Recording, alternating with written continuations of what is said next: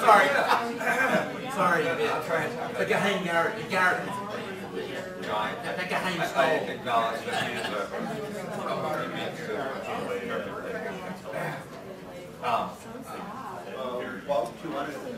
yeah, so oh, you got it right there. So the fact that you don't see the fact on people's knowledge of this guy. Well, we've made it to the last panel. It's been a lot of fun for those, particularly those of you who've been here throughout.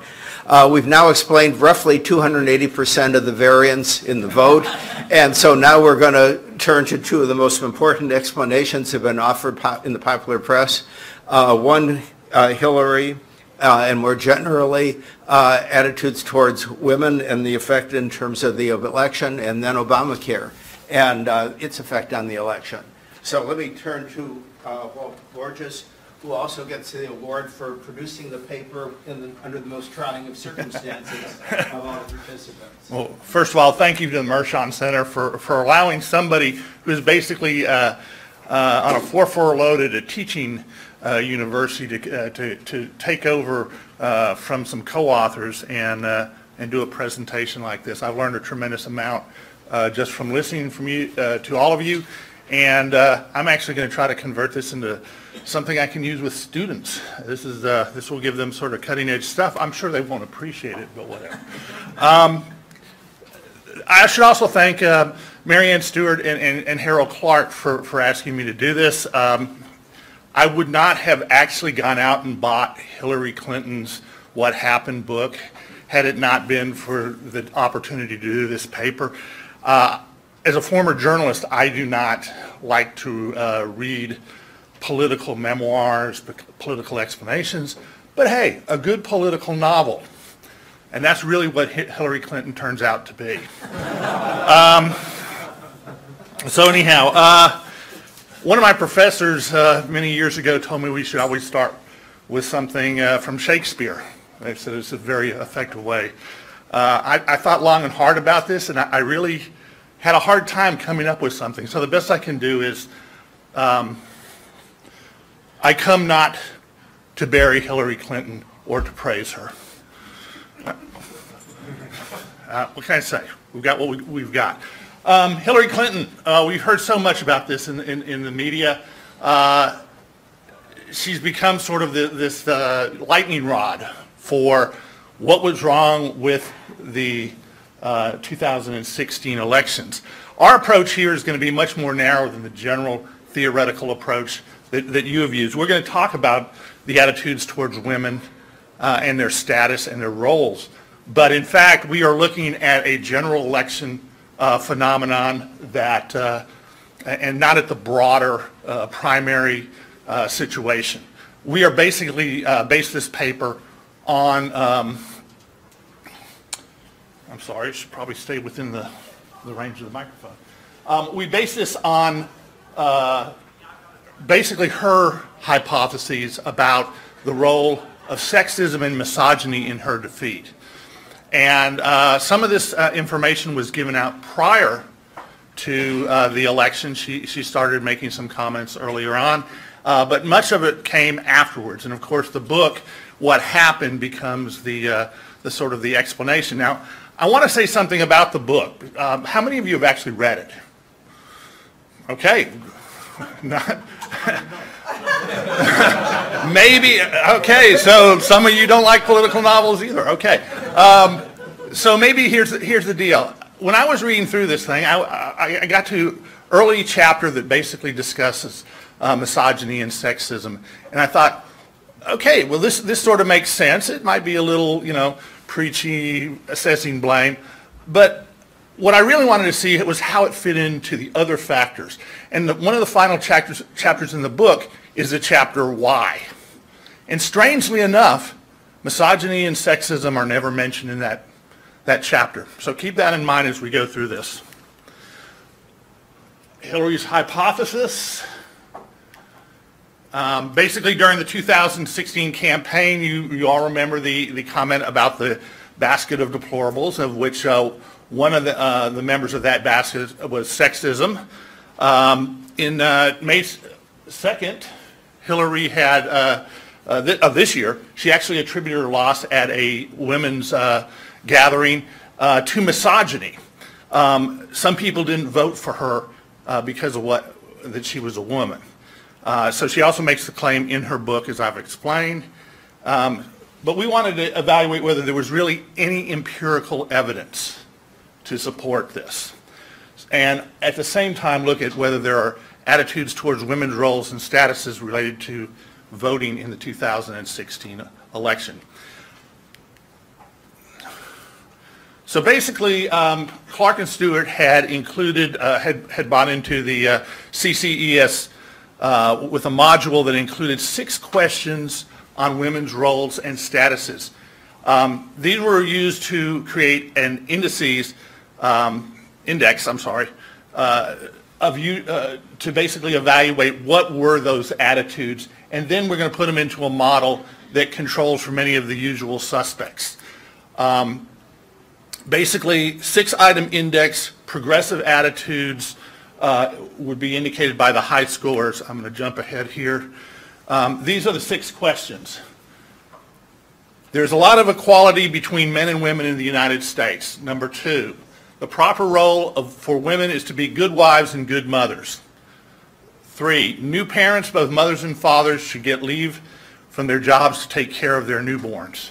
Number 4, women often earn lower salaries than men for doing the same jobs. Number 5, most people generally feel threatened by women who are strong. Number 6, qualified women can get promoted to higher jobs as easily as qualified men. And as you see, we have a 5-point scale with the don't know category as well. So we used a multivariate model with controls for all sorts of the usual suspects. Candidate images, party identification, evaluations of Obama's performance on important issues, evaluations of the economy. Also the attitudes towards particularly salient issues in this election: Affordable Care Act, immigration, same-sex marriage, and abortion. We had a racial resentment scale, liberal conservative ideology, and the usual socio-demographics: gender, age, education, income, and race, ethnicity. We used a multinomial logit analysis, vote Clinton, vote Trump, and non-voter with voting Trump as the reference category. What we get is some interesting figures. I'm going to go back a little bit here to some descriptives.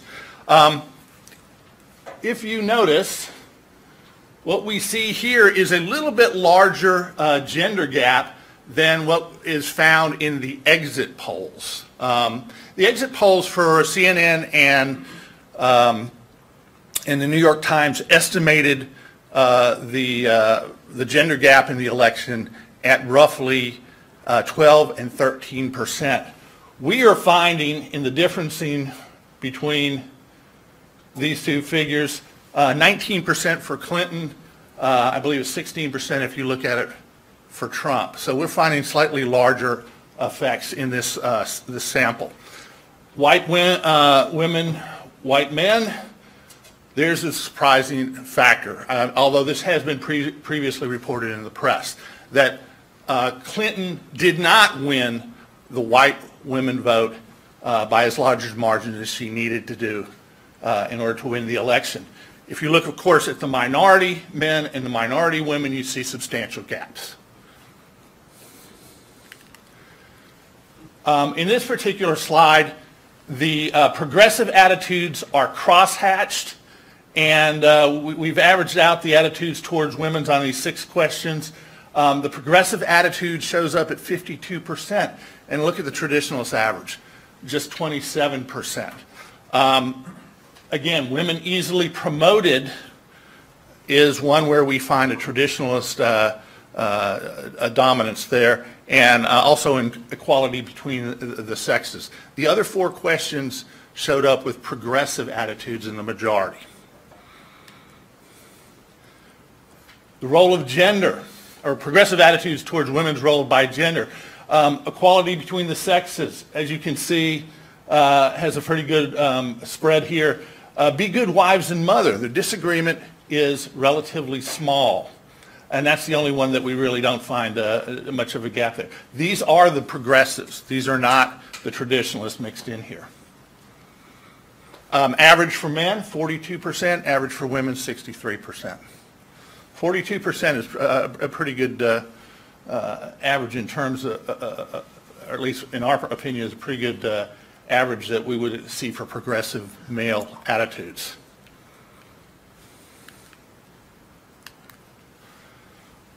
Voting for Clinton and Trump among those with traditionalist attitudes. This is broken down by the vote for Trump and Clinton. And as you can see in each case, the vote is strongly for Trump. And here's the results of the multinomial logit analysis. So basically what we have is statistically significant variables of Clinton image, Trump image. Party ID is not particularly, is not significant in this in this particular analysis. Obama issue performance does show up as significant, but here is, of course, what we were looking for. The 6-woman attitudes index shows up, the progressive attitudes toward women are a predictor of Clinton vote, and they are significant. The rest of these, I believe, are all, with the exception of age squared, are all non-significant. Here we're basically charting the change in the probability of voting from -2 standard deviations to +2 around the mean.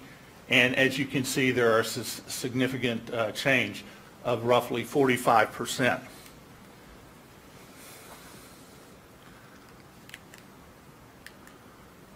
So in order to determine the robustness, we ran a number. Harold must have a lot of time, is all I got to say. He ran the rival models. He ran all 65,536. Unfortunately, when he sent me the files, he did not send me the state of due file. I really wanted to see what this was about and replicate it. Basically, what we see is 100% of the coefficients for women attitudes variables are properly signed, and 97% of them are significant. 65,000? And here's basically a graph of what we've got in terms of the size of coefficients across all of those rival models. As you can see, it's got a little bit of a tail out there towards the right. So the other big thing we wanted to see was there interaction between gender and the attitudes towards women's role? And so what we did was use this nonlinear discrete choice models. Ian Norton were the basis for this. What we find is interaction effects that vary in direction, size, and significance, depending on all the values for the predictors, but virtually no evidence of significance with a two-tailed test. This is a plot of all the individual interaction effects, and as you can see, only about 3 of them exceed the 95% confidence interval. Those would be the significant ones. Oops. So here are distributions of feelings about Clinton and Trump on an 11-point like-dislike series. Gee, what does this say? I guess there were not very many people that you know, you're getting 35, 36% on the basically on the really dislikes for each candidate. So basically this confirms what we already know about the election, that this was widely said that this was the worst choice politically in what, 200 years? I don't know. You can guess, at least since 1932. But basically we see this here with the high dislikes for both candidates. So here are the feelings about Clinton and Trump by gender. As you can see, this was an 11-point like-dislike scale. The men for Clinton, 3.1 average score, 3.8 for Trump. So Trump has the edge with men. You look at it on the other side, on the right-hand side, and you see 4.6 average like-dislike, and for Clinton, and 3 for Trump. So we see the edges that we expect. The other thing that we do in these in multiple national election surveys is measure the traits that contribute to candidate image. And the way we generally do this, honesty, dishonesty, responsiveness, unresponsiveness, these are paired basically. Trustworthiness and untrustworthiness, and then competence and incompetence. This is something that Harold has used in Canada in the British election study and in his American studies. What you can see here is some very interesting things.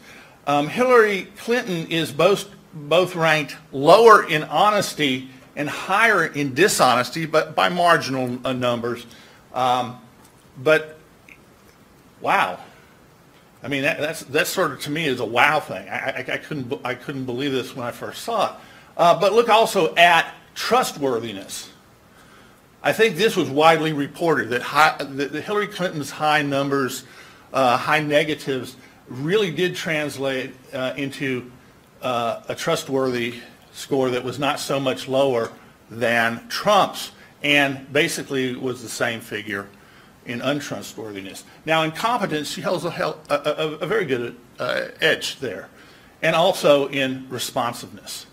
So these paired variables basically show that this was, when it came to trustworthiness and honesty, Hillary Clinton had some problems with the electorate.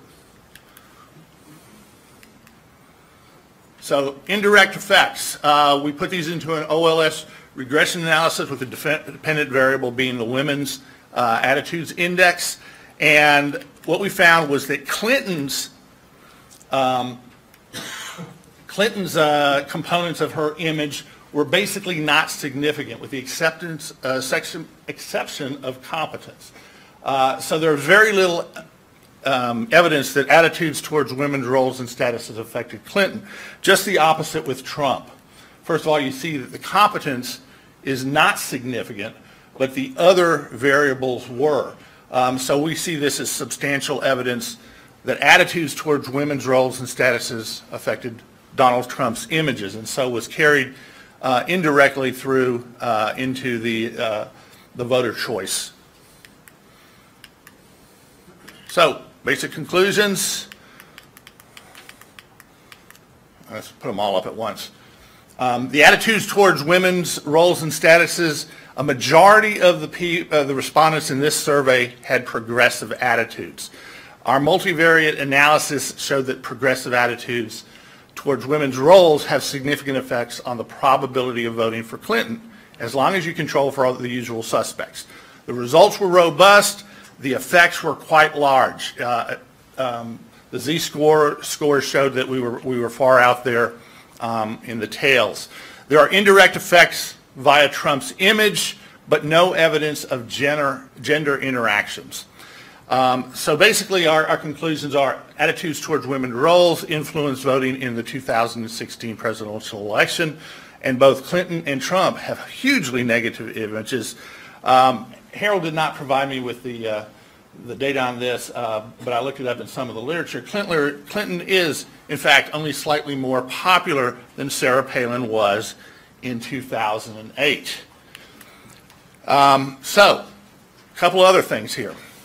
Did the traditionalist attitudes towards women's roles and standards cost Hillary the election, as she has suggested? A majority of the respondents in this particular sample had somewhat or very progressive attitudes towards women's roles and statuses. So Hillary is right. If the remainder had been more progressive, she would have won. But that's almost a so what, that's not the electorate. But also recall that Hillary Clinton tweeted, "Mr. Trump accused me of playing the woman card. Well, if fighting for women's health care and paid family leave and equal pay is playing the woman's card, then deal me in. She said this in, I believe, April of 2016. She was priming the electorate.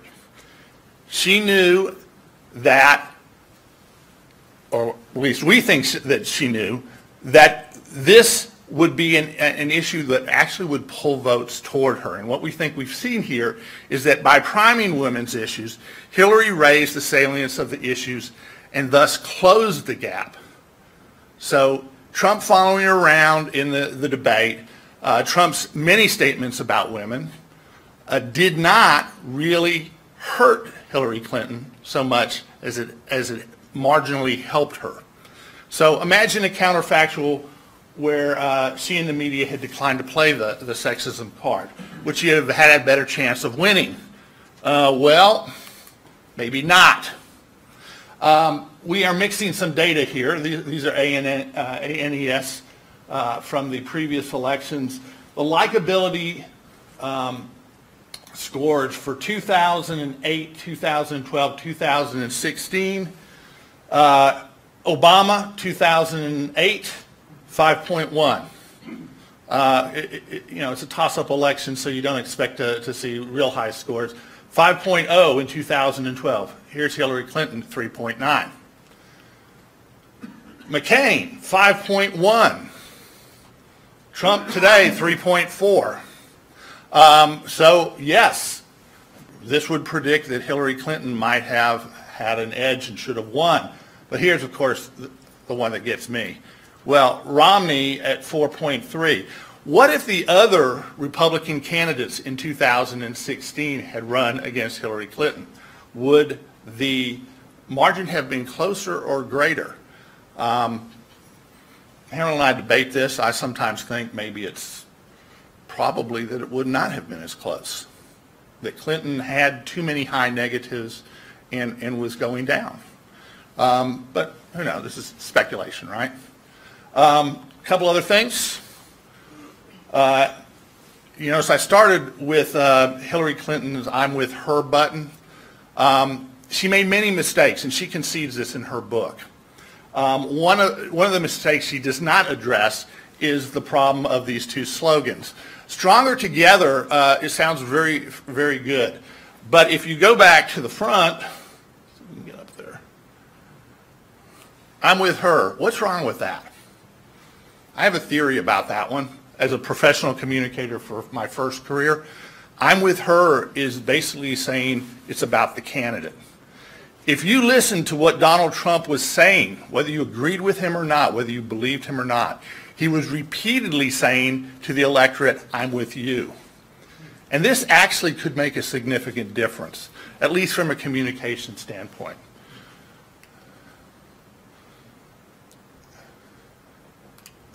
Whoops, let's get back there.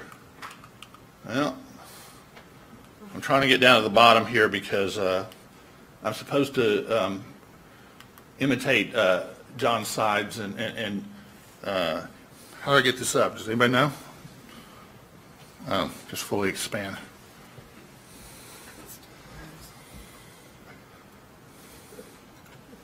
Yeah.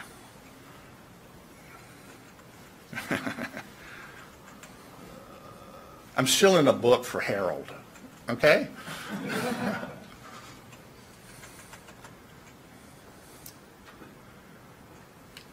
Thank you. Reference, a final thought, if you're tired of U.S. politics and would like to visit the U.K., we have just the thing for you. Harold's book on Brexit. Okay? Good, I felt like I did my shilling. All right.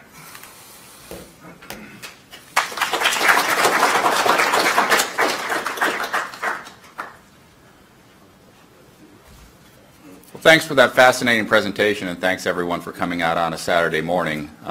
My 4-year-old woke me up at 6:30 with Paw Patrol blasting on the TV, and I'm struggling to get that song out of my head. I will not sing it for you because I'm a nice guy, but misery does love company, so I'm tempted. This was a great paper. It's a welcome contribution. It's something that we heard a lot about through the campaign, and yet kind of surprisingly haven't heard as much about in the statistical analyses of the election. I had a couple questions about it, and I didn't have any major critiques of it because I think the design is fairly straightforward. One question I had was what happened if you were to utilize a different reference group. The reference group utilized is Trump vote, but my office mate and colleague John Green has found that some of the difference that we see is a choice between deciding to vote for Clinton or Trump versus not voting at all. And that in some cases that's what the deciding choice is. And so with a different reference group, I'd be curious to see if the effect became stronger or weaker. In other words, maybe people who were neutral decided just to stay home. The second question, and this I think is, if there is a critique of this, it's probably the largest one, which is the linearity of the scale. Obviously, anytime you're building a scale, the way you do it is going to be problematic, especially a 7-point scale. And so here is kind of an underlying assumption that every tick you go up the scale, it causes a similar change in the probability of voting for Clinton or Trump. And I wonder how reasonable of an assumption that really is. The first couple points from neutrality probably make a big difference in whether you vote for Hillary or vote for Trump. But that last tick from, say, a 6 on the scale to a 7 on the scale, I wonder if it really makes that big a difference. One way this could be addressed would be to run the different one way it could be addressed would be to run the different things one at a time and see if they each have equal steps. And then there has to be some way to figure out, like, the cumulative effect, how you work that out. Where this becomes potentially problematic, I have a very strong prior that, you know, ultimately this is some sort of stand-in for ideology. And if the various ideology metrics aren't linear but have different slopes, in reality they aren't linear, but they have different slopes. What could be happening is that, you know, you run the ideology metric, and you get a line that tries to approximate what's really a curve. And then you put in this other thing that kind of is basically soaking up whatever the variance is that's left over from that imperfect ideology metric. So I think running different polynomial models, in effect, I'd be curious whether the effect remained robust with that.